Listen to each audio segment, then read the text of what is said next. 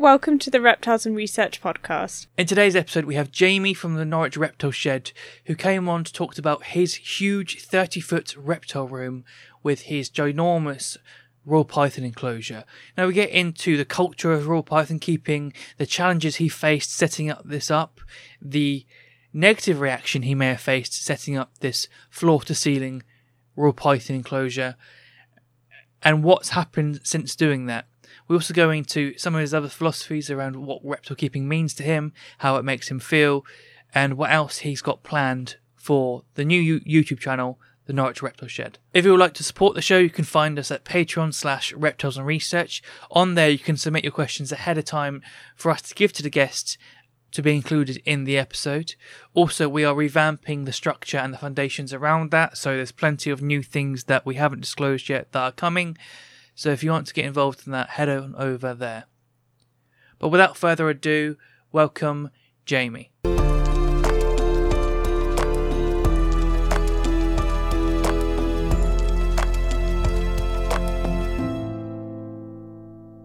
Well, thank you very much for joining us, Jamie. This is obviously Jamie of Norwich Reptile Shed.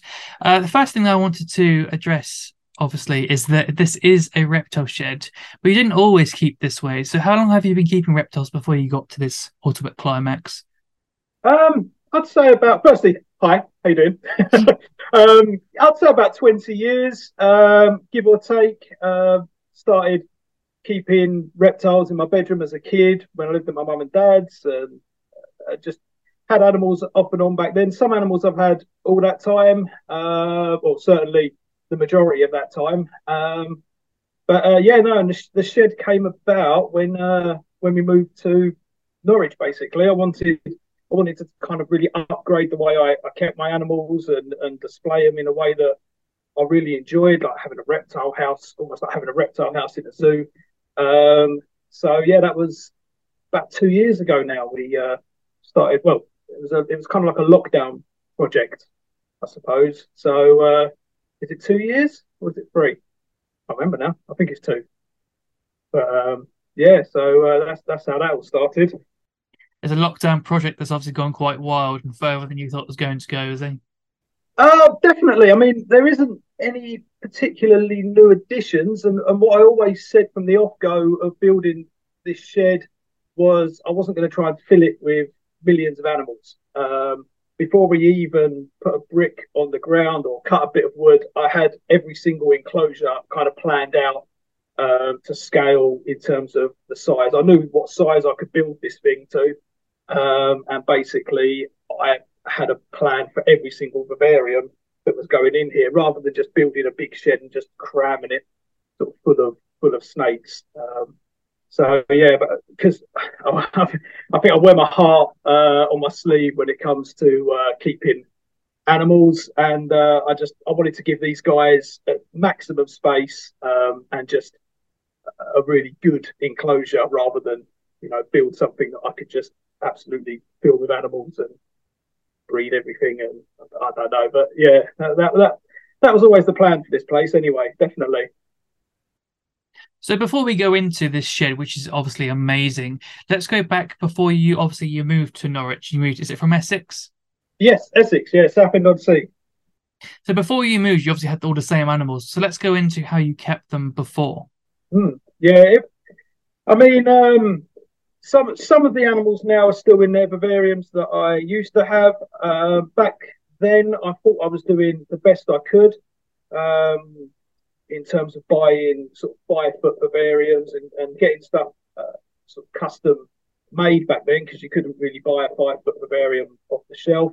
So my largest kind of colubrids all sort of had 5-foot vivariums.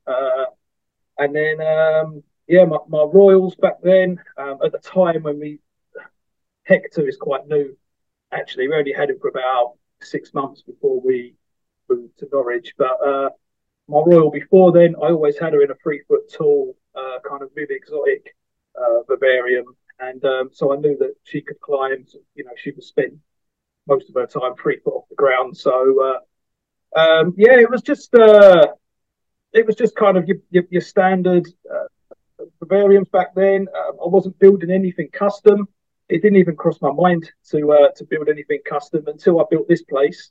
I just never even thought of doing it, and now I'm obviously a massive advocate for doing it, and I try to help people as much as I can to build custom enclosures. And you don't have to do it like this in a 30-foot shed, but you can have one 6 by 3 foot vivarium in your house, and it could be absolutely amazing. So that's what I'm kind of pushing towards with the YouTube channel and the kind of advice that I give. So you are keeping royal pythons with 3 foot of height. Yes. So you were already keeping in, and a lot of people would agree with this, with height more than what most people give, and then you thought, you know what, this isn't good enough. I'm going to do more than this. 100%. Yeah. So yeah, we had those Viv Exotic kind of tall ones, the tallest ones you could get. I had it all set up with all the basket spots were at the top, and I had big logs, stuff like that, and it was easier to control the heat in there, so I didn't have to put a floor level kind of basket area as well, because it was only 3 foot in a reptile shed, so in a reptile room back then, so it was hot all the time. So I was confident. I knew going into this with the royal build that they would be up there. I didn't know how much. I couldn't guarantee that they'd be up there all the time, and I didn't honestly think that they'd be 6 foot off the ground. And at one point, one of them actually getting out of the vent that is in the top. I've got a vent that's right in the top that I put my cables through, and he managed to kind of get out of that vent. So I wasn't expecting that. That was a surprise, but definitely I knew they'd be in the trees, and that actually all came back from being a kid in, where was I? London Zoo. I don't know what year it was, but I was really young at the time, and one of the enclosures that kind of stuck out to me. I think I've got a photo of it still. I'll try and get it over to you. It was a royal python vivarium, and I know they don't have that anymore, but they had a royal python. They had a royal python exhibit that had quite a lot of crossing branches in there, and there was 2 royal pythons curled up like a tree boa or a tree python sitting in the trees, and they were like 4 foot off the ground, and that just stayed in my head. So I knew the minute I had the opportunity to do that with royal python, I'm gonna go and do it and try and relive those years of remembering that kind of stuff. Being absolutely fascinated by that when I walked in there as a kid. So obviously that really drove you to try and to replicate that for yourself. How did other people react to this project when you told them that this is what you're inspired to do? Oh, I got shot down all the time. I didn't actually. So I started to film building this well before I started my YouTube channel, and I hated it. Didn't like the footage. I thought it was rubbish, and I didn't keep it. But I used to put up a lot of progress photos. Some definitely on Advancing Husbandry page on Facebook, and people would shoot that down. I had to, even now when I put a photo up, I almost have to comment at least once, saying there's multiple basking spots, there's multiple hiding spots, there's ground floor basking spots. It is the same as having a 5 by 2 foot vivarium in terms of heat, but I've added another 4 foot on top of that with more heat. So you have to cover all those bases, and there's definitely people out there that were willing to argue it to the death that I was a bad keeper and I was doing it all wrong. Interestingly, you've got a similar setup to what Dublin Zoo has, and they've got 2 male royal pythons in that. So how does that make you obviously feel when all these people obviously say these things to you, when you can see it with your own eyes what your own animals are doing? I don't know. I've got so many. The reason why I kept it, I basically kept it quiet for 9 months. I know we spoke about it, but I kept it quiet for 9 months, so I had the backup in terms of saying this isn't. I haven't just done this a week ago. I haven't just thrown them in and taken a load of photographs and gone, oh, everything's great. I've got 9 months of evidence to say there hasn't been a single problem. So I don't tend to worry about the people that say it won't work. I'd say sort of over the last sort of few months, especially now that I can say that they've been in there for 9 months, people tend to not argue it so bad. You still get the odd comment, but it's not as it's not mainly aimed at me. It's more people now saying, "Oh, my snake wouldn't do any good in there. He's clumsy. He's this. He's that." And I'm like, so am I. They're clumsy. You know, there's probably there's not much difference between your Royal Python and my Royal Python. If you put him in there, he will still climb and completely show you up. That's, I think. Go on. Oh, I was going to say, I think a lot of people say that they're clumsy, but actually they don't give them the opportunity to build that muscle to be climbing. It's like, why can't you tightrope walk and other people can? It's because you haven't practiced doing it yet. Yep, that's it. And then I can only think of the people that have got clumsy, or what they think is a clumsy snake, is possibly a Royal Python that's sort of climbing. It's got a 2 foot sort of height, and it's climbing to a branch that is just sort of leant against the side of a vivarium, and then the branch falls over. They wonder why these snakes are falling over, but everything in there, because it's 5 foot in the air. Some of those main branches are 5 foot in the air. Everything is screwed in, everything is attached in a way that it's not coming loose. I do think it's part of that as well.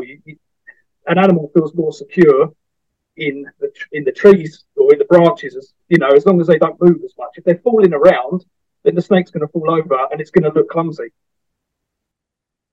I think you're a perfect example of someone who obviously is just leading by example. We've tried, I personally have tried, perhaps not Ellie. Ellie's joined later on. I tried to, use the science to convince and show that this was not the best way, but this was. And I quickly found that you get people to just dig their heels in. And I think the best way now is just to lead by examples and then try and inspire them to want to change rather than tell them why they should. And I think you're a perfect example of someone who's just gone out and done something to such an extreme that there is no other option but to be inspired by it. Yeah, and that's it really. I don't particularly care too much about sort of following the normal sort of way of doing things. I'm doing it all myself. I'm trying to build kind of like zoo quality enclosures, and I know they go. In the back of my mind, I know that they're going to go down well with good keepers. So yeah, that's basically what I'm doing. Is kind of leading by example, just by filming the way I'm just building stuff and filming it, and that's how it comes. That's how it comes across, really. Yeah. I think it's fantastic, especially when, obviously, my past experiences is trying to use studies and data to really show what's happening in the wild, and that may not necessarily come across as just looking at a number compared to actually seeing it happen in front of you in video form. So I think what you've done has gone the opposite way and just shown it, which I think is a massive, massive advocate for giving these animals a respect that I think all three of us think that they deserve. So how much did it cost you to actually build something this grand? The shed itself was a few years ago. It cost me about £5,000. My wife would argue that it was a few more thousand than that, but I can't remember the exact figures. But now I don't think you'd have much change out of £10,000. Luckily, at the time we moved up here, we had a bit of equity and things like that from just moving and buying and selling the house. But yeah, it cost about £5,000 just for the shell. And I kind of wish back then I did pull my finger out and build as many of these enclosures as possible, because, like I've done in a previous video, I added it all up, building a 6 foot, my 6 foot stacks that I'm building, and I built 4 of the 6. And now the price has gone up by like almost double. Wood is just crazy, but I've got to do it. So it now looks really awkward that I've got like a gap missing between the two. So yeah, it's got to be done. But yeah, the price of this stuff has just gone through the roof. Yeah, one thing that I did kind of push for in the video about building the shed. It's a really old video. It's probably a bit rubbish compared to. I didn't really know what I was. I hadn't found my feet back then. I wasn't really. I was doing a lot of weird videos when I first started, and trying to find my, I suppose, style, which is just holding the camera and cutting wood now. But yeah, the whole sort of the thing that I was trying to portray is don't sort of cheap out with insulation, especially for us in the UK. It's like, you know, the cheaper the insulation is, especially now, it's just going to cost more and more to try and keep these rooms going. And you want a good ambient temperature in here for your bibs to then, you know, to build upon that with your basking spots and stuff. And if you're constantly fighting that, you're just burning money. So definitely helps to spend as much as you can on insulating it. And this shed is more. I say it's a shed. I built it to actual to code, to building regs. It's a garden building, and it's better insulated than my house that I live in. Definitely, it holds the heat better. I'd live out here better. I love how you're calling it shed. Most keepers would call it facility. Yeah, I was trying to think of what to call it, and it's not a shed, but shed comes up a bit more, I don't know, cooler, I suppose, a little bit more down to earth, which is what I am.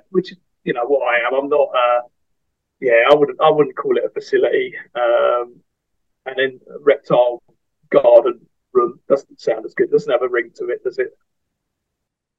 So if someone were to obviously look at that raw Python setup and go, I want that, what dimensions is that setup?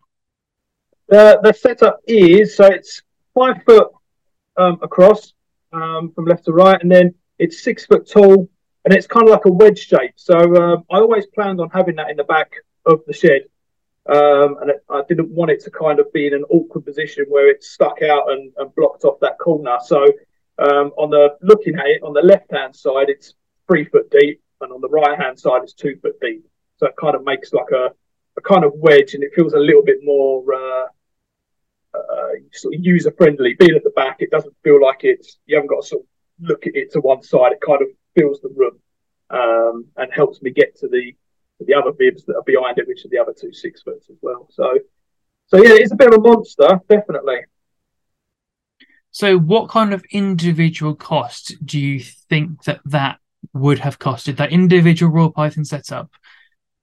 I would say you could probably build that now for about, if you weren't going to do all the rock work, because insulation to do the rock work is very expensive, but the timber and everything alone, probably about maybe £300 to £400, I would say. For a setup that's what, 5 foot, 2 foot, 6 foot, that is not a bad price. No, and that's something that I do try to come across with the videos is if you DIY stuff, if you're not afraid to screw bits of wood together and cut bits or go to B&Q and get stuff cut, it does work out cheaper. The 6 foot Bavarians here, I think in one of my last videos where I added it all up, I know it's 7 sheets of plywood, which is now quite expensive. But for those 7 sheets of plywood, I get 2 6x3 Bavarians plus enough spare to build some 4x2s. So, I think when we added it up, it was about £500, which for 3 or 4 Bavarians is cheaper. It's cheaper than getting something built custom, especially a 6x3. Just to offer a comparison, obviously I work in a reptile shop, and obviously I know our prices. A 4x2x2 with us is £250. There you go. Yeah. I think in the 4x2x2 one that I built, the video that I built made that covers the build for that, it's 1 sheet of plywood. So the wood alone there was £40, and then I think what was it, £50 worth of glass. And for that, you've got a solid Bavarian that isn't going anywhere, you know. So it is that's what I'm trying to do. I feel like I've now shown multiple times now how to do this yourself. And it's not, I'm not a carpenter. I am an engineer, but that doesn't help me with wood. I'm really rubbish with wood. That's why it's the look that I go for in here is kind of shabby chic, I suppose, because I'm not very good at. I'm not a craftsman. I'm not a. Yeah, it just works, and luckily enough, it kind of suits the jungly theme of having a reptile shed. But it certainly isn't a polished look, but it's completely DIY and it's not going anywhere. It's gonna, these vivariums are gonna last forever. Certainly a lot longer than melamine anyway. And yeah, and it's completely customizable and cheaper in the long run. I think it is cheaper. I mean, I don't particularly care myself if I had the. I think just having a 6 by whatever it is tall Royal Python setup, I would not care what the outside of it looked like. No, it's not too bad actually. Most of it's hidden, so yeah, you can't see too much of it. Obviously the biggest part of it is the glass, and then it does sit on top of a kind of plinth that's got more glass in it as well. So it is a cool one. It is definitely a cool one, and I've obviously got the tortoise in front of that as well, which I think adds a completely different dimension to it. Like standing in the tortoise run to work on the Royal Python feels like I'm working in my own little zoo. Especially with the little hatch for her to go out and stuff like that. It's fun. It makes me kind of fall in love with reptile keeping every time I'm out here. Definitely. So that was actually leading in perfectly to what I was going to ask. How do you feel when you look at those Royal Pythons in that setup compared to what you had them in previously? Do you enjoy it more? Does it do anything more for you? How has that influenced how you feel about your hobby? And yeah, I'm so much happier about it. And it's the same with all of these, the bigger enclosures, because I've had all these animals in smaller vivariums back before I built this place. You do have to sort of remind yourself, well, I do remind myself how cool it is to see an animal like that, and it happens every time I'm out here. Especially with the Royal Python vivarium, there's so much going on inside there as well, because obviously I've got the olive millipedes in there as well. So there's just constantly something happening in there. And right now, I think I've kind of nailed the plant species. It's taken like a year to get the plants right, and I think I've nailed it. So now it's kind of like the exciting time of watching the plants grow. Hopefully they don't get too demolished, but yeah, definitely, it's amazing. I probably didn't give my Royal Python nowhere near as much attention back when she was living in a standard size vivarium as to now. Definitely, I'm monitoring them more, looking at them more, and just kind of, just like being around it. Definitely. So if you were to compare the two, the feeling you get from having this grand setup compared to if you could have more animals the same amount of space, is there a part of you that feels like, oh, I could have more species, I'm bored of the species I've got, I could like do more of the space, or are you just happy with that amount of space for that animal? I'm completely happy with the amount of space, with the amount of animals that I've got and the spaces that I've got. Definitely, yeah, 100%. I never kind of look in here and go, oh, I should get something else. I'm a bit of I'd say more of a unique reptile keeper in that sense, that I've kind of got what I've got, and I'm done. Purely, well, obviously the cost of living, it makes a big impact on that now. I couldn't imagine plugging more equipment in and trying to afford it, but yeah, I'm happy. I'm really happy with what I've got now, and I never stand in here and go, oh, we should get some more. We should make that smaller and add more, because that's just not the vibe that's in this shed. That was never the intention. So I feel a lot of people don't realize that could be there for them. Like we talk about what Dylan Perrin from Animals at Home says, where we both say about how it scratches an itch. We all have this itch as keepers, well, maybe not yourself, but we all have this itch as keepers to get more, do more, and we want to experience more. But I feel like advancing your care and going up and beyond for your animals, it also scratches that itch. And I feel like there's a whole section of the hobby that may have not experienced that, and it's a whole other hobby for them if they just let themselves fall into it. I think that definitely is a thing. For me, I've got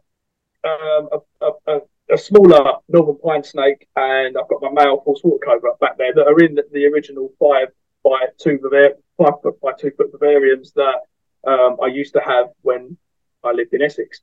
And I look at them, I could fit more up there. Like there's space for 3 more snakes there if I kept them like that.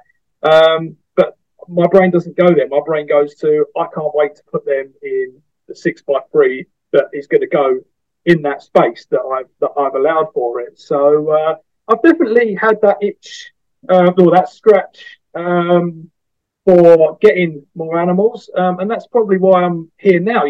There is what is there, 14 snakes in here, and we've got some more stuff. So it's not a particularly tiny, collection of animals. But I feel like I've sort of got to the stage now where it's more important for me to make sure the animals that I've got is just the care for them is the best that it can be, rather than sort of putting that to one side and adding another animal. And I do talk to people all the time that I kind of I try not to say it to them because but it is a frustrating thing where we're talking about the animal that they've currently got and how they want to improve that, and then straight after that telling me that they want to buy this, they're going to buy that, and can they get this and can they do that, and I'm like, dude, concentrate on the animal that you've got currently. Make that as good as you can, and in my opinion that's more important than worrying about buying a new animal and worrying about what that new animal needs. Yeah, that's the way I've done it. But it is easier for me because I've got a fairly weird, not weird, but I've got quite a cool collection of snakes already. But yeah, that's my attitude towards it anyway. It's almost as if people will read the first few chapters of a book and then they move on to the next book. And you're almost saying, well, hang on a minute, you haven't read the first book yet, you haven't finished it yet.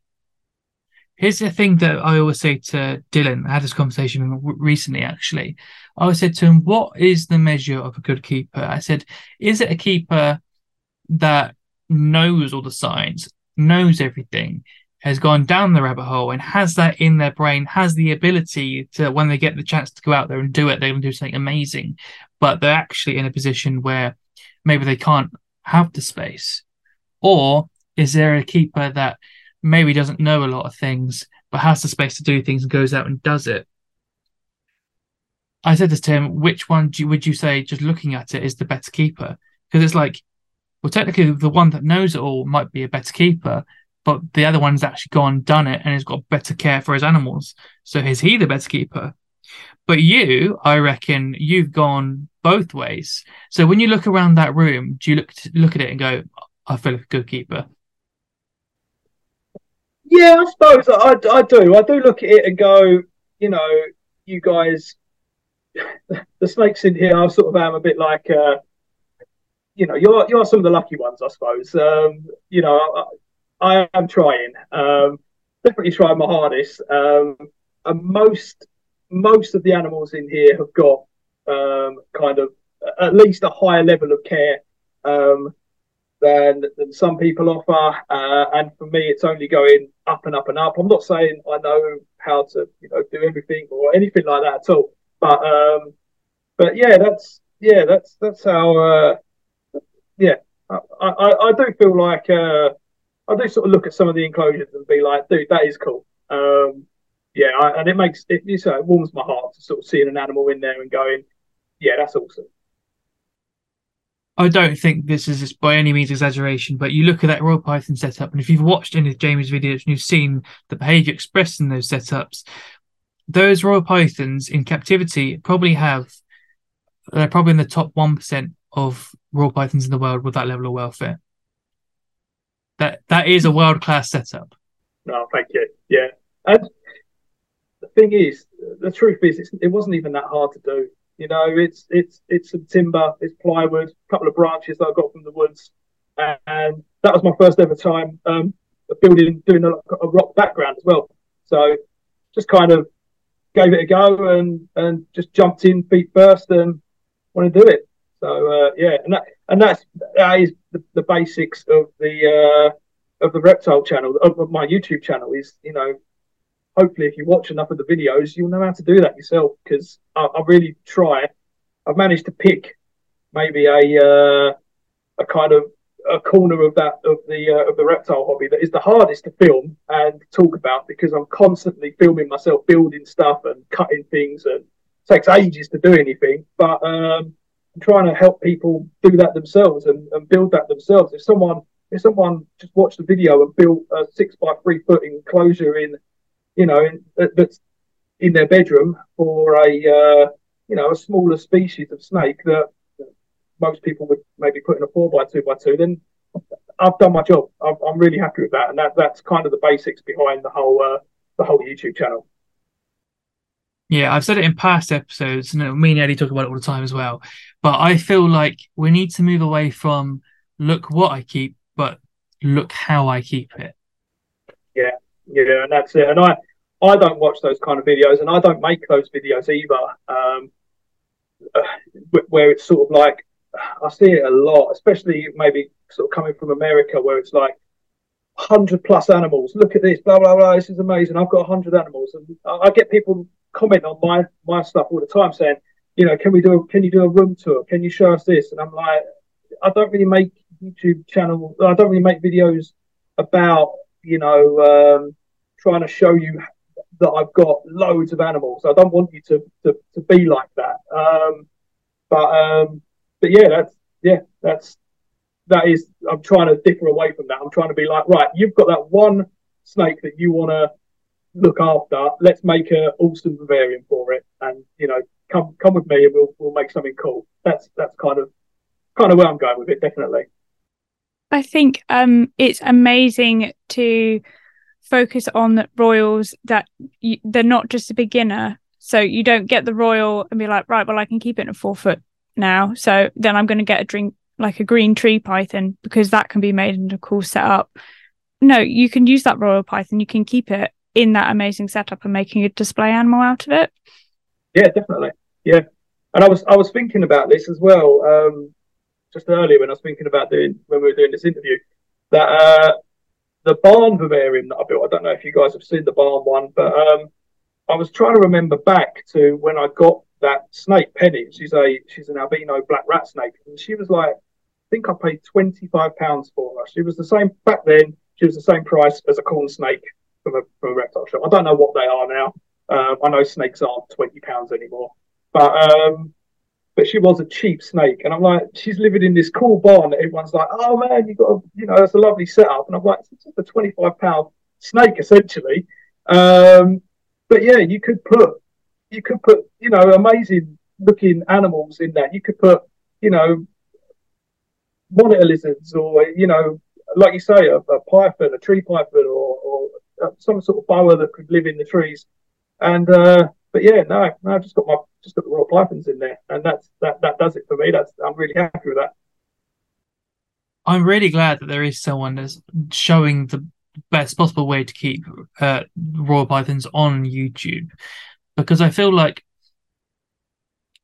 people aren't going to like me saying it, but I feel like a lot of the better creators in the reptile niche on YouTube are some of the smaller ones. When I look towards people like you, or I look towards Laurie Torini, I feel like that they are the top tier, but it's almost inverted. So I'm glad that there is examples of this level of welfare on YouTube that people will eventually find and hopefully take massive inspiration from. Yeah, thank you, man. That was the plan with this. It's never going to be like YouTube is my job or anything like that. So there isn't these crazy exciting videos of me getting bitten by a boy girl or a like Taiwanese beauty snake or anything like that. And I do look at my videos and just go, they're going to be a slow burner, but they're kind of like a reference video. Like, I don't feel like there's that many videos out there that kind of show you how to do every single part of a build, from rock work to waterproofing. And that's my most popular video, is waterproofing a wooden vivarium. if you actually, I looked recently. Actually, it was my list of kind of like the most popular ones from a year ago, and it is all just DIY. How to build a tortoise run, how to waterproof the vivarium, and it's all just things that try to help reptile keepers keep their animals better, or just help them build stuff for their animals. So yeah, that's what I'm always going to do. It's just going to be slow burner videos, documenting kind of my life in here, and building enclosures and kind of showing you how I do it. Here's something that I always say to Ellie as well about what we're trying to do on this channel. But if you look at one of your recent videos of your update on your raw Python setup, I think they had like 4,000 views, right? Imagine if each one of those views was a keeper that has 20 animals, and potentially you've inspired 4,000 people. Imagine how many animals you've helped just by making that video. I know it's mad, isn't it? And I don't. Someone tagged me in a post a couple of days ago where they were watching kind of my intro music on their laptop, and I look at it and go, what are people doing? Why are they watching my stuff? That's mad. But yeah, it's insane, and like that's why I keep doing it. Really, is to just hopefully there'll be one or two keepers in there that look at that and go, oh man, I'm going to build something like that. Wait a minute, he showed me how to do that as well. Oh, let's do that then. And it's just make it really easy to just go ahead and, and smash something out that looks cool and works better for your animal. I feel like there was, at the start of reptile keeping in the hobby, people made their own things because that's the only choice they had. And then we've kind of been like, not hoodwinked because that's really harsh, but we've been made, this is easy accessible boxes that you can put, but they cost more than if you did it yourself. Like, it's crazy to me that a PVC 4x2x2 costs more than your amazing royal setup. That's amazing to me. Yeah, I can't remember how much vision enclosures are and stuff, but yeah, I think I could build quite a lot of 6-foot vivariums, like the barn ones and things like that, for 1 4-foot vision enclosure. It's just crazy. So let's go into the actual nitty-gritty of this raw Python setup. Obviously, we can see the hype behind you, and if you're an audio listener, I recommend either going back and watching this or going straight to Jamie's channel. But you've obviously got a lot of height, a lot of platforms, a lot of branches. But let's talk about the floor. How deep is that substrate? The substrate is about what are we going for down there? It's about 150 millimeters deep. So it's got a fair amount of space in there, because originally I was going to live plant the whole floor, and it didn't turn out that way. I moved over to using pots instead. So when the royals ultimately destroy everything, I can pull it out, and it was easier. It was full of allocations and stuff when it first grew in there, and it looked awesome. And then the royals got in there and just destroyed it. But there was about 150 millimeters of soil in there. Oh, yeah. So I obviously watched your video, and if anyone who's listening or watching hasn't watched it, go and have a look. But you've also got a root ball from a tree in there, haven't you? Can they actually get under that in like a burrow system? Yep. So I made sure, I think I mentioned it in the video, that I put the substrate in kind of first, so there was a floor of substrate, and then I dropped the root ball in on top of that, so I could then dig underneath it with my hand, and I've sort of formed a burrow underneath it already. The snakes have been in there, definitely. The female has been in there, sometimes for like a couple of days, and I sort of look and go, oh, she might have laid some eggs or something there or something, but they never have. But there is room there, for them to get under there as well. I'm pretty sure now it's just full of millipedes. That seems to be the new kind of millipede den. So as a percentage of time, how much time do you feel they spend on the floor versus like in an arboreal position?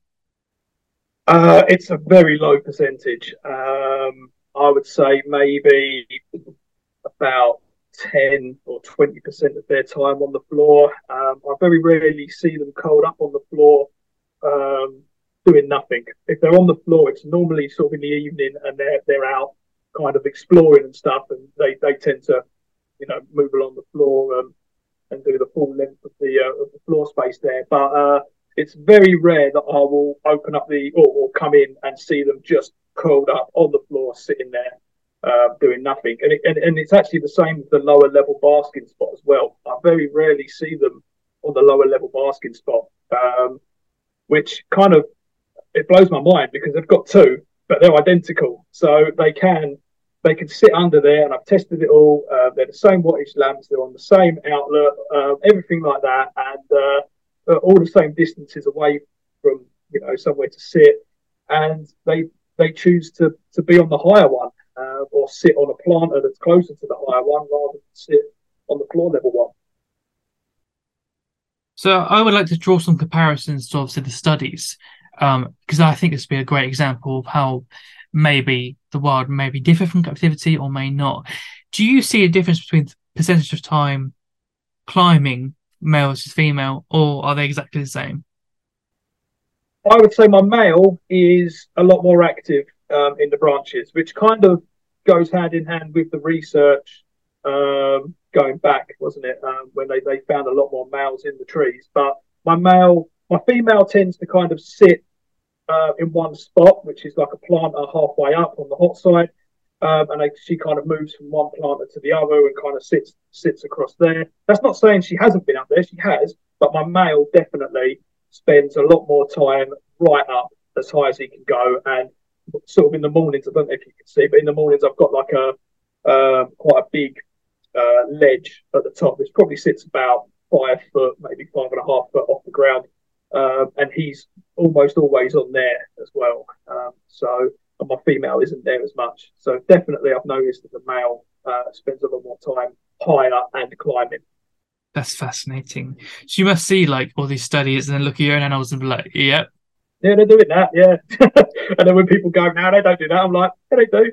It's back there. It's happening right now. And that's quite cool now that I've sort of told everyone on the YouTube channel that they're in there, even though it was the worst secret ever because there was always two in there and I just messed up filming it.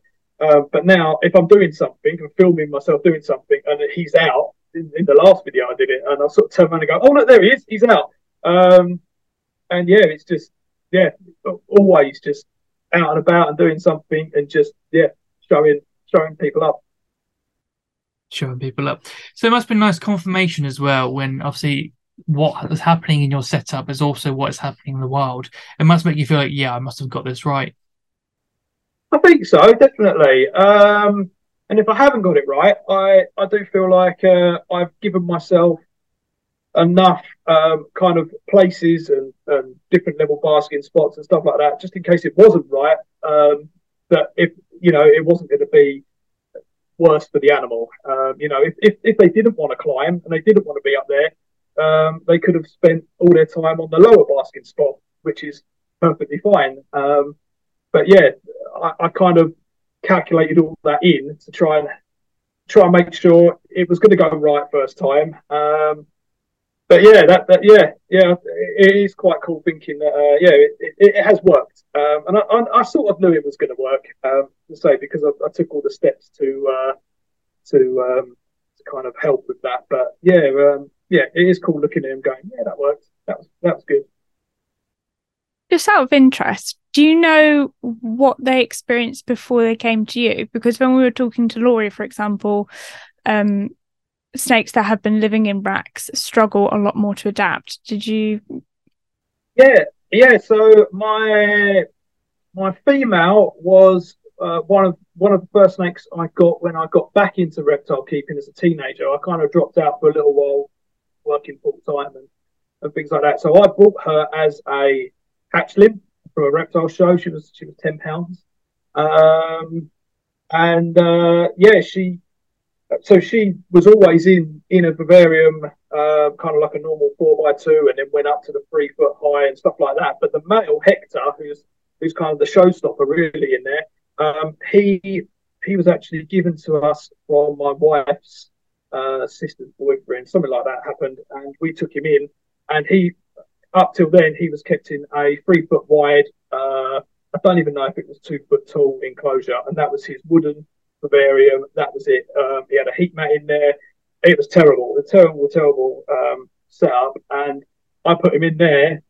Did I put him in there first? No, I put him in the 3 foot tall enclosure that I had at home first, and just knew from then that he can climb and he can do everything. So I don't know. Look, they aren't really from like a rack setup. They've certainly had a branch or two in their enclosure for quite a lot of their life before coming here. But yeah, I wouldn't know what they'd be like. It'd be interesting. It'd be interesting to kind of maybe take a royal that had been kept in a rack. Not that I want another royal, but be interesting to maybe take like an ex-breeder that had just been in a rack all its life and put it in there and see what it does. I'm pretty confident it would climb up there and not have a problem. It's pretty interesting. Obviously, yours obviously they came from an environment that had complexity in their past, so their brains had the chance to develop, do things properly. I would like to see more research done on those animals that have had no complexity, no stimulation, and their brains aren't there yet. We need to figure out what is the best way to transition them. And I think Laurie is kind of on that, but I feel like we should have some more study related literature about it, and I think that would be fantastic. Yeah, definitely. I know, just from having my male Hector, just from going from that 3 foot wide vivarium, I don't even know if it was 3 foot, it might have even been two, but up to having the 3 foot tall one, I was just blown away by just seeing how he could do that. So, but yeah, there should be more done like that. Yeah, I'm not going to offer that enclosure out to experiment, but yeah, it should be done definitely. I'd like to play around with that. It's an interesting thing with the culture around raw pythons, where there's a lot of money involved, that will always be an element as to why things don't shift. But someone recently said to us that maybe we should separate the boundaries. Let's say, like, this is breeding standard, and yes, racks are allowing you to keep lots of animals in a small amount of space. They can be kept clinical. They can be good for time management in like a business sense. But that is not the pet standard of keeping. The pet standard of keeping is what's best for the animal, and we're going all out. So maybe our initial first step should be say, well, this is breeder standard, this is pet standard. And then maybe the breeders who are saying that this is what's best for a raw python, maybe when research comes out and more evidence comes forward, maybe they don't feel so obliged to defend that position when the science isn't there. So maybe they'll say, well, this is how I'm keeping, because I'm a breeder, I'm keeping in this style. But when I'm selling to you, you should definitely go forward in this pet style and do everything you can for this snake. I feel if we get to that stage, there's less of it's almost like a tribalism in this hobby where it's an us versus them. I feel like if we break down that barrier and we get to that stage, then I feel like that is a more happy place to be. Yeah, definitely. That would be good. And I think it also boils down to just people seeing, you type raw python into YouTube or something, the first thing you'll get is someone with a room full of racks, and you're just going to automatically think as a new keeper, well, they're doing it like that. Why can't I do it like that? So yeah, there should be that. Definitely. What we need is someone breeding raw pythons in a room full of 6 foot enclosures. That's what we need, don't we? And that will. But yeah, that's the problem, I think, isn't it? They survive in tubs, and that's the worst thing about it. They survive in there, so people are going to do that. I feel like if we make that transition to pet standard, breeder standard, again, welfare is the same. Like, it doesn't matter what your intentions with the animal are. The animal's welfare is the same throughout. But that's up to the people engaging in these breeding standards to justify going forward. But for now, let's not be telling people, no, don't keep it like a pet, keep it like this, because actually we want to recognize what's best for the animal. And that's the stage I want us to be at. Yeah, definitely. I think it's difficult because I think it's something that we spoke with Chaz about species getting a reputation. When we first started keeping royals, we were taking them from the wild. They got a bad bad rap for being bad feeders and not doing well, they've gone into racks and the code's been cracked necessarily, and they're thriving by eating and breeding. And then so the bad rap has gone, oh, they're not problem feeders if we keep them in these tubs, when we haven't made the journey properly of going wild caught to not acclimatizing well. So I think that we definitely is coming out of it with a more educational view and getting rid of the reputation.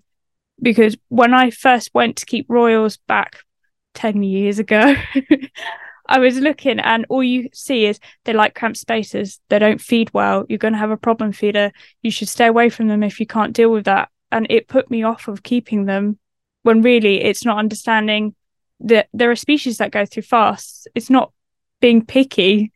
It's necessarily just natural biology.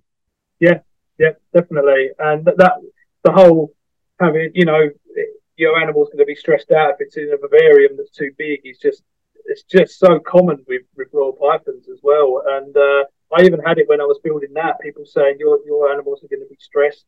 They're not going to eat anything like that. And it's been completely different. They eat hanging from the trees in there, like hanging from the branches. They'll hang all the way down and just wrap round. A chick as well. That's another thing, isn't it? They don't eat birds either, do they? But it was just full of people saying things like that, and it scares new keepers, definitely, because it just sounds like I was talking to a keeper yesterday in Finland about helping out with a vivarium and kind of helping plan it out for a royal python, and she was so stressed from trying to, had multiple heat mats because of all these different hot spots and a 100-watt basking spot in the middle and all this sort of stuff, and worrying about the humidity and stuff. And I actually wrote on there, it shouldn't be this stressful, but that's, it's people caring as well. But it is the problem. We do, it's scary, and there's a lot of, information out there that's conflicting. Well, I feel like what it comes down to is when you take an animal that's known nothing but a rack and then you put it into this complex environment, it does freak out and it doesn't cope, because you've gone for an animal that's known nothing its entire life and its synapses are not developed. It's like working out. If you took a skinny person and then try to make them lift a heavy weight, you'd be like, well, obviously they can't lift it, they're skinny. But no one thinks about the mental side of like, well, this brain hasn't been working out. Then you put it into this complex environment and it just can't cope.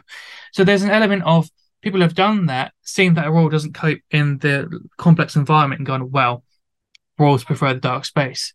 But there's almost a cycle of, we put them in this environment, we neglect their brains, so to speak, and then stress them out by changing them. And it's a self-feedback loop of like, oh, the rack is better. And that is a culture that is going to take a bit of time to address. And I feel like as research comes out, we will get there. But it's also a reason that the human element as well, we've got to realize that these aren't necessarily all evil people or anything. It's that they from themselves have seen an animal they've taken from a rack and put it in a viv, and they've gone, well, that's stressed out. And they may have done that like 10 times, thinking they're doing these like systematic testing. But if you move out 10 animals who have known nothing into vivariums, you're going to get 10 animals at stress. So to that person, they've tested it. They know they're right because they've seen it with their own eyes. But it's our ability to interpret what we're seeing, Yeah. And just throwing it straight in the deep end isn't going to be the right thing to do, is it? It's just got to be done the right way and slowly, and that is the problem. I feel like from what I'm seeing in the UK, rat keeping is possibly slowly kind of falling away. I don't know, but yeah, I think the thing is to just keep pumping out videos like this and trying to just show people that's just constantly trying to show people that there is a different way of doing stuff, and we can go back to this. We can keep animals like this, and it's potentially better. Well, it's better. To be frank. I had a train of thought and I just completely lost it because I thought 3 things at once. I was like, oh, that's a good way to go. But I can tell you about my fight I had recently on Facebook with with a guy that was keeping a northern pine snake in a tub, and he called me an elitist and a newbie, for basically showing the 6 foot vivarium that I've got for my northern pine, Mr. Pine down there, with all like, I've set it up like the closest I could find to a kind of like a forest floor kind of setting.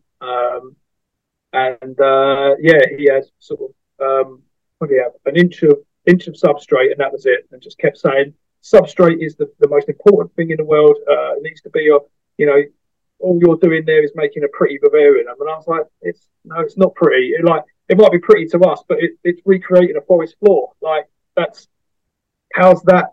I don't know. Yeah, it was quite heated for a while because I was basically saying, like, I'm not making these enclosures pretty for me. I'm trying to recreate that little piece of wild for them so they can enjoy it and they can feel more comfortable and exhibit their natural behaviours. Just having a tub full of what you think is deep substrate isn't necessarily the most stimulating enclosure possible. Yeah, we had a bit of an argument about that, and I got called an elitist, which I thought was quite funny, being as I wouldn't say I'm an elitist. I'm just a guy that cuts wood and builds stuff and just gives a crap. So, did you post an image somewhere, and that's him saying you're just doing something pretty? No, he posted an image of the pine snake in the tub, saying, "Oh, this snake's missed its feed. Maybe next time," and he's following. And so I replied to that with a picture of mine sitting in the vivarium, a really nice photo that I took, saying, "Oh, mine's never missed a feed. Maybe that's because it's not living in a tub with an inch of substrate and not a single piece of decor or stimulation." So yeah, sort of going in for it now. Every now and again, I fancy a little rumble. Right. Okay. Fair enough. Because I was going to say, like, sometimes to me, I will post like my Mexican black king snake setup, which is obviously dark because they're hibernating at the moment. But I'll post that somewhere and be like, "Oh, I've moved this branch or did this," and then I will have people comment and be like, "You're only doing that for you." But yeah, that means something to the animal, and it does. Previously, I've been getting quite frustrated and annoyed with people, but I think nowadays you just got to realize it makes people feel shit. It makes people feel shit, and rather than address the issue and go, "Okay, I don't want to feel like I'm not doing the best for my animal," it's sometimes easier to say, "Well, that's not what the animal needs. The animal only needs this," and to just kind of confirm to yourself that, like, it's just for the keeper. It's just for the keeper. Like, I'm not bad. I'm not bad. And in a way, you have to like kind of feel for people sometimes that they obviously like they are emotionally struggling with it. To the fact that they even need to go out of their way to comment that.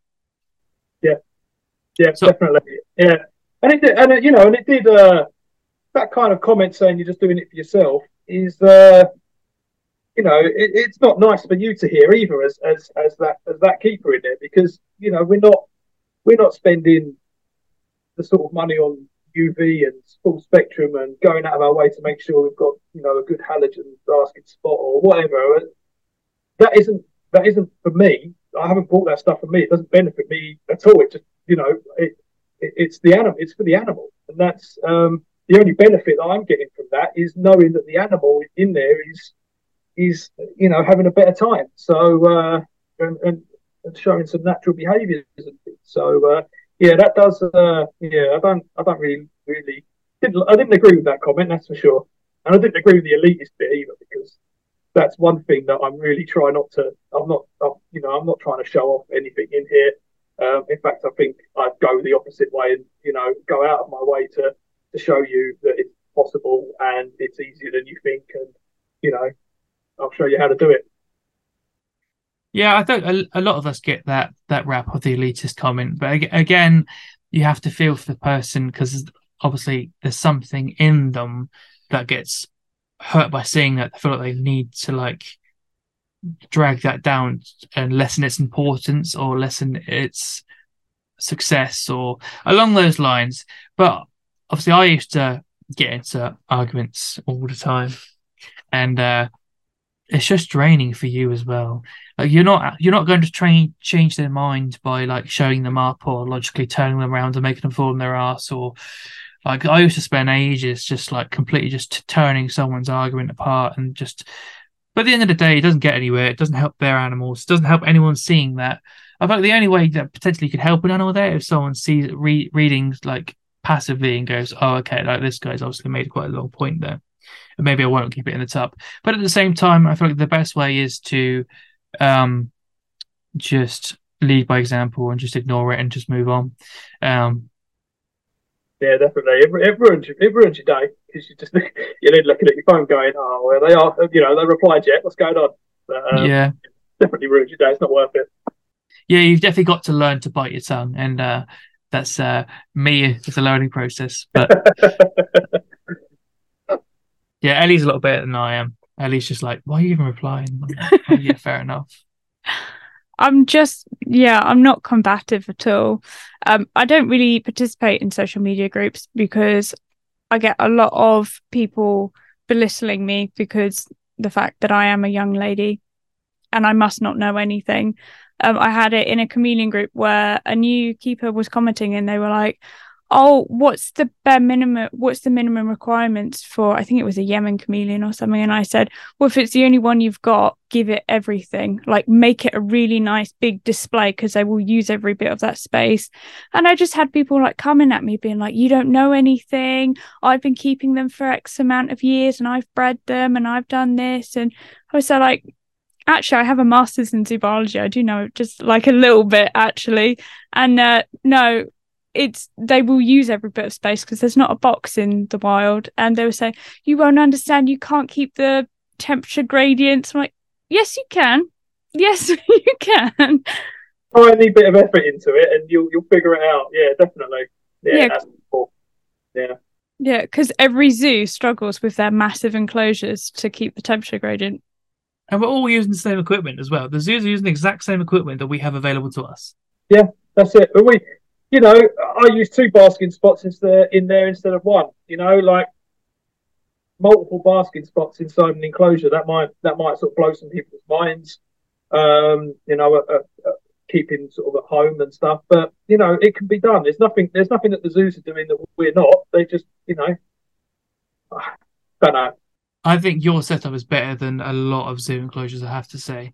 And that's why I love it so much, for like the inspiration and passion it can draw out of people to inspire them to want to do more.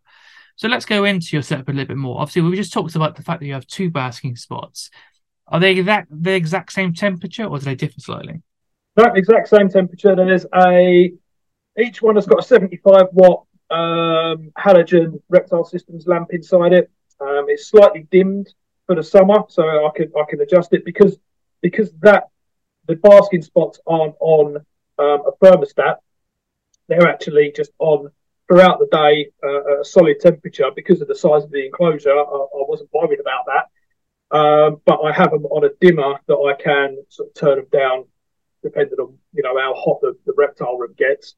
And then the actual ambient temperature is controlled by the thermostat. So that's how I've got that kind of running. But yeah, essentially they're identical. Did a lot of testing with infrared guns and stuff like that, and just to make sure. But pretty much everything in there is identical for the hotspots.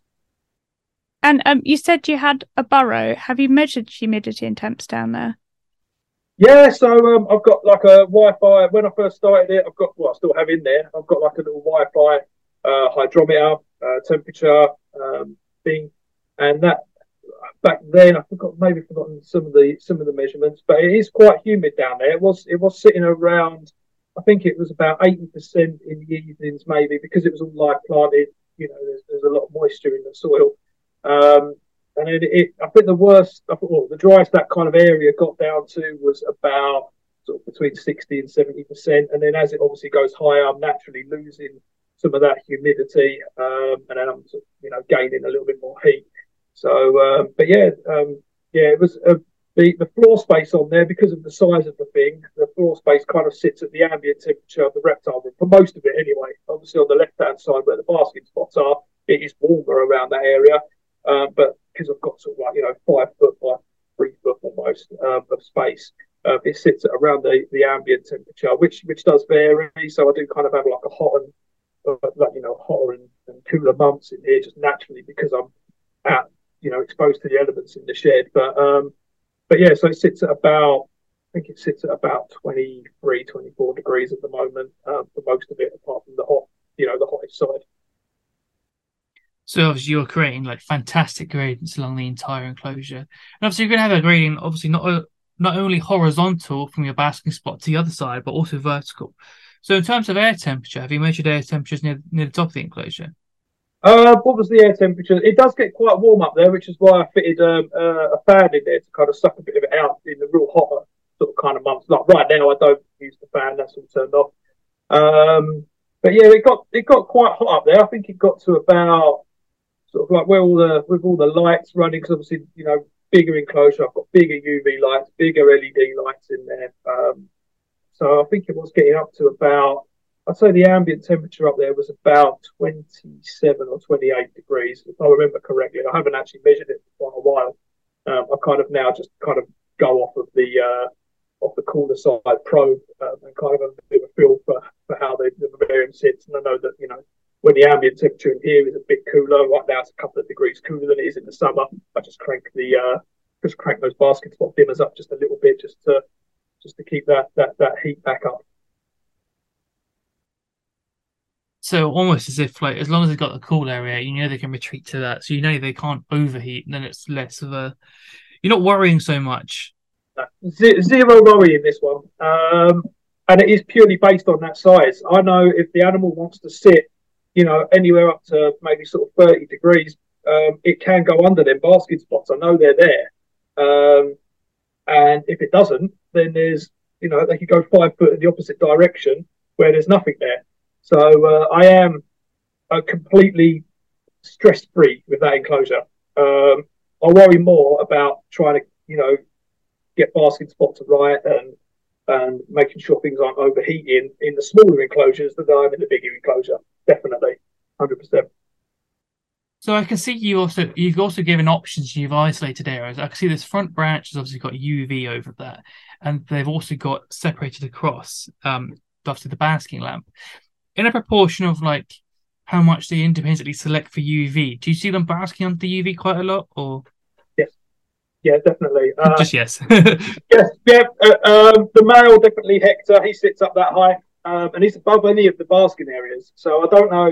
There isn't much reason for him to be up that high, and he is within. I think last time I checked it on the solar meter, it was at about between sort of 2 and 3 on the sort of Ferguson zone. So that's the only thing that's hard about an enclosure like that, is that there isn't much UVB radiation inside the whole enclosure. So I'm not going to hang lamps lower down for UV because they're just going to climb all over them and destroy everything, because they are like that. So I do have to fit the UV to the top.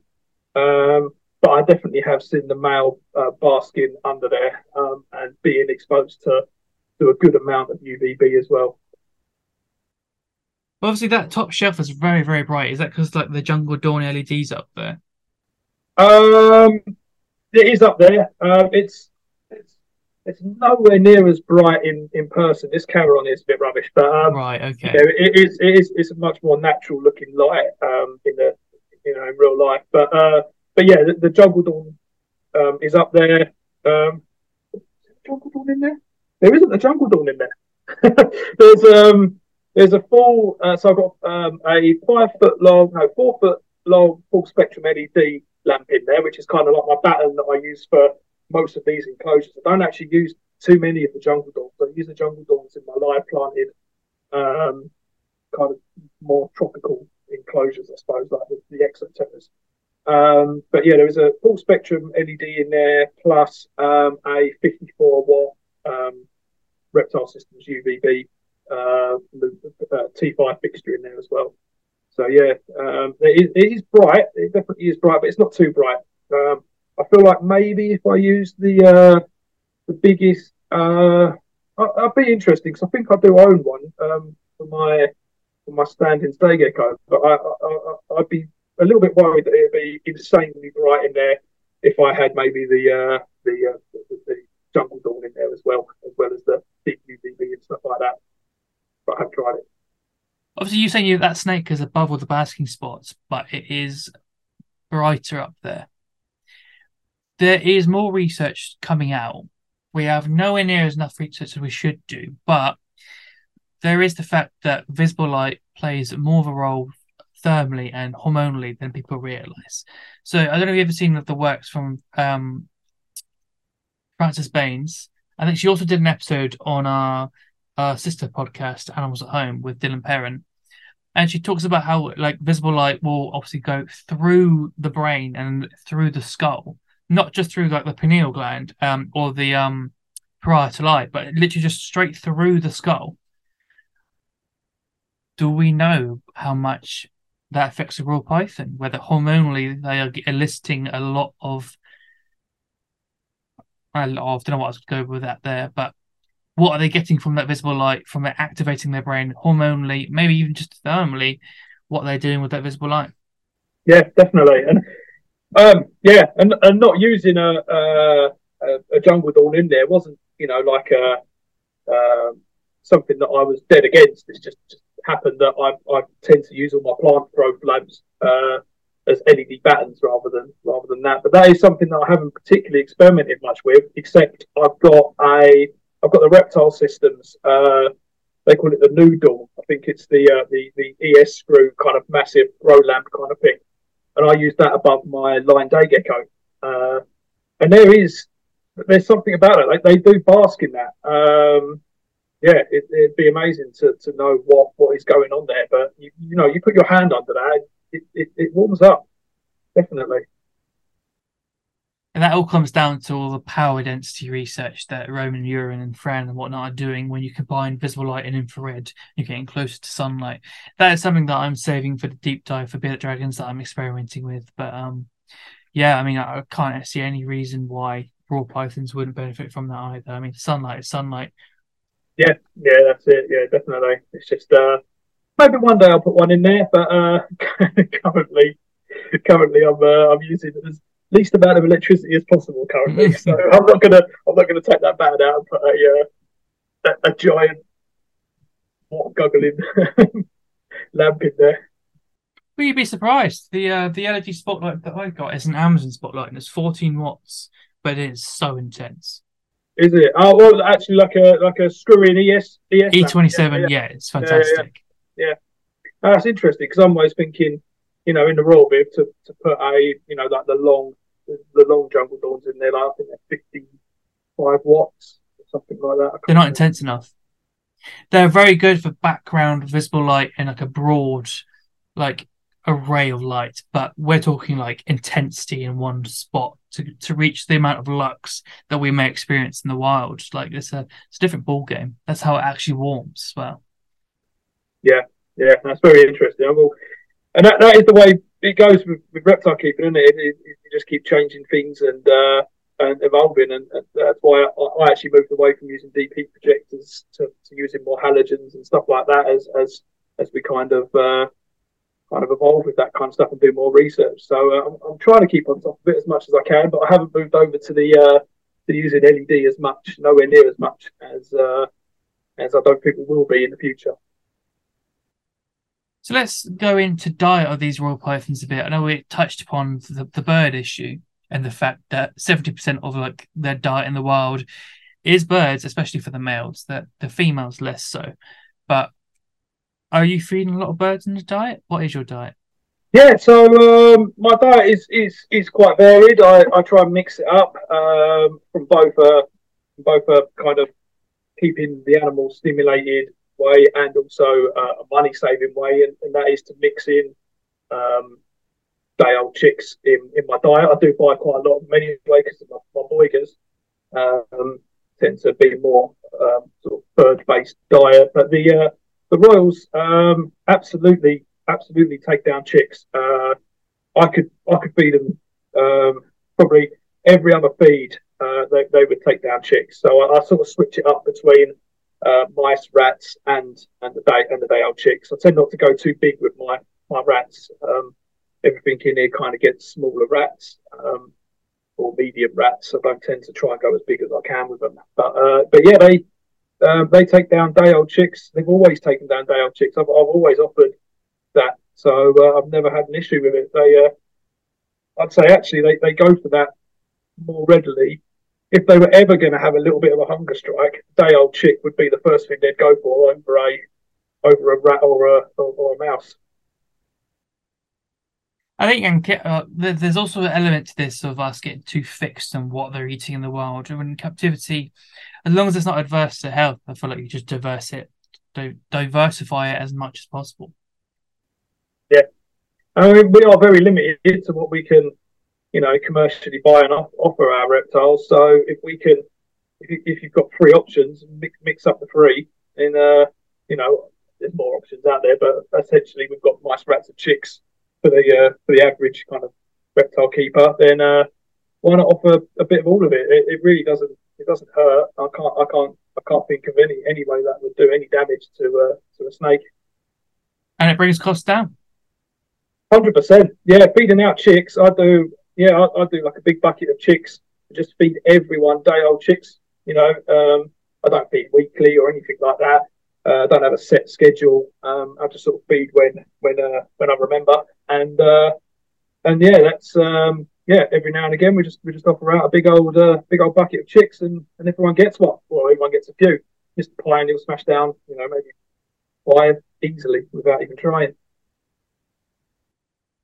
So when you took your animals that obviously were kept in smaller vivariums and put them into this large enclosure, did you notice a difference in their body composition as they started to climb more and use more of the environment? I wouldn't say I've noticed too much. Like we'd expect them to be, muscly and that sort of thing, but I haven't noticed it too much in the Royal Pythons. My Royal Pythons aren't particularly fat or anything like that. I do feed everything out here and keep things on the more slender side rather than really sort of overfeed everything. But I wouldn't say I've noticed much difference. I was just amazed from day one how well they just went straight up on the branches and stuff. They had that in there already. They had they're just a giant tube of muscles anyway, aren't they? So they had that in them. So I haven't really noticed too much. Yeah, definitely. So how much I have seen your royals obviously from watching videos, and their condition looks fantastic. How much do they weigh? That's a good question. I haven't weighed them for a long time.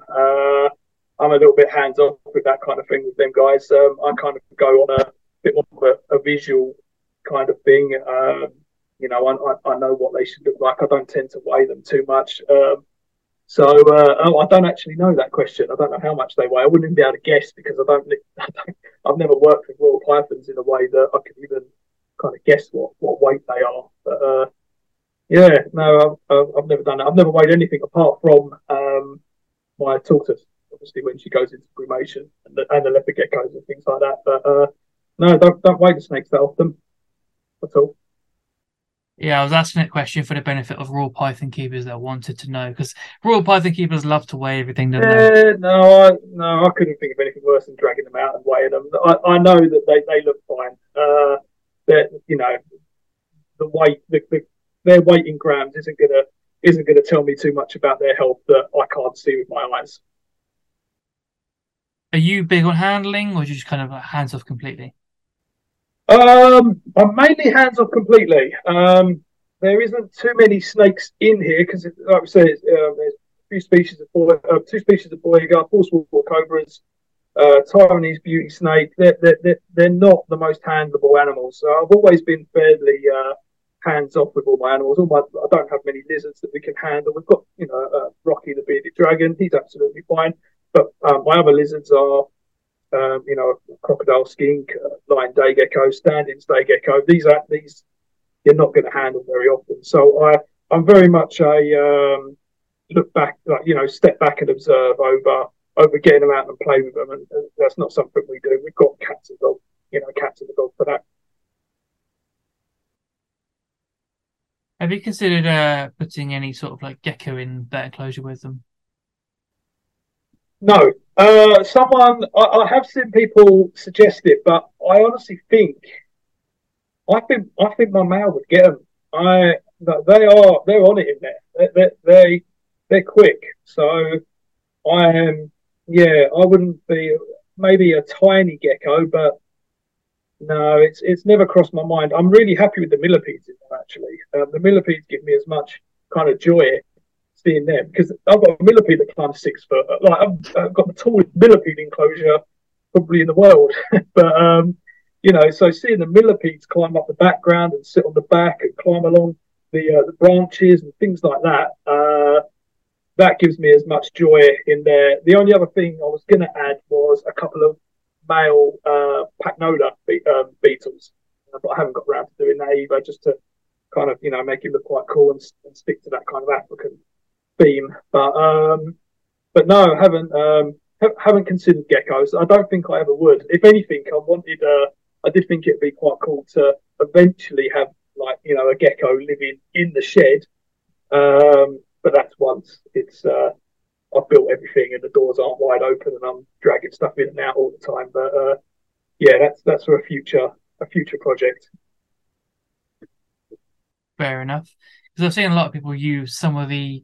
I don't know what the genus is called, but it's the same genus as the Williamsi, the electric blue daygecko, but the daygecko? It's daygecko, isn't it? Yeah, there is a member of the genus that's from the same area as royal pythons, and actually, if you look at the diet studies, a reptile has never been in any of the diet studies of a royal python. No, that they are exclusively mammal and bird. That would be interesting, but I wouldn't want to find out. I could be anything No. worse than putting one in there watching it go. But yeah, I'm sure a small lizard would go in there fairly well. But yeah, that would be interesting. But so it's not something that I've got any future plans to do. So if they were to obviously mate and she would be with eggs, what would you do with the offspring? Would you potentially raise them in like a tub scenario, or would you go for like little mini complex environments?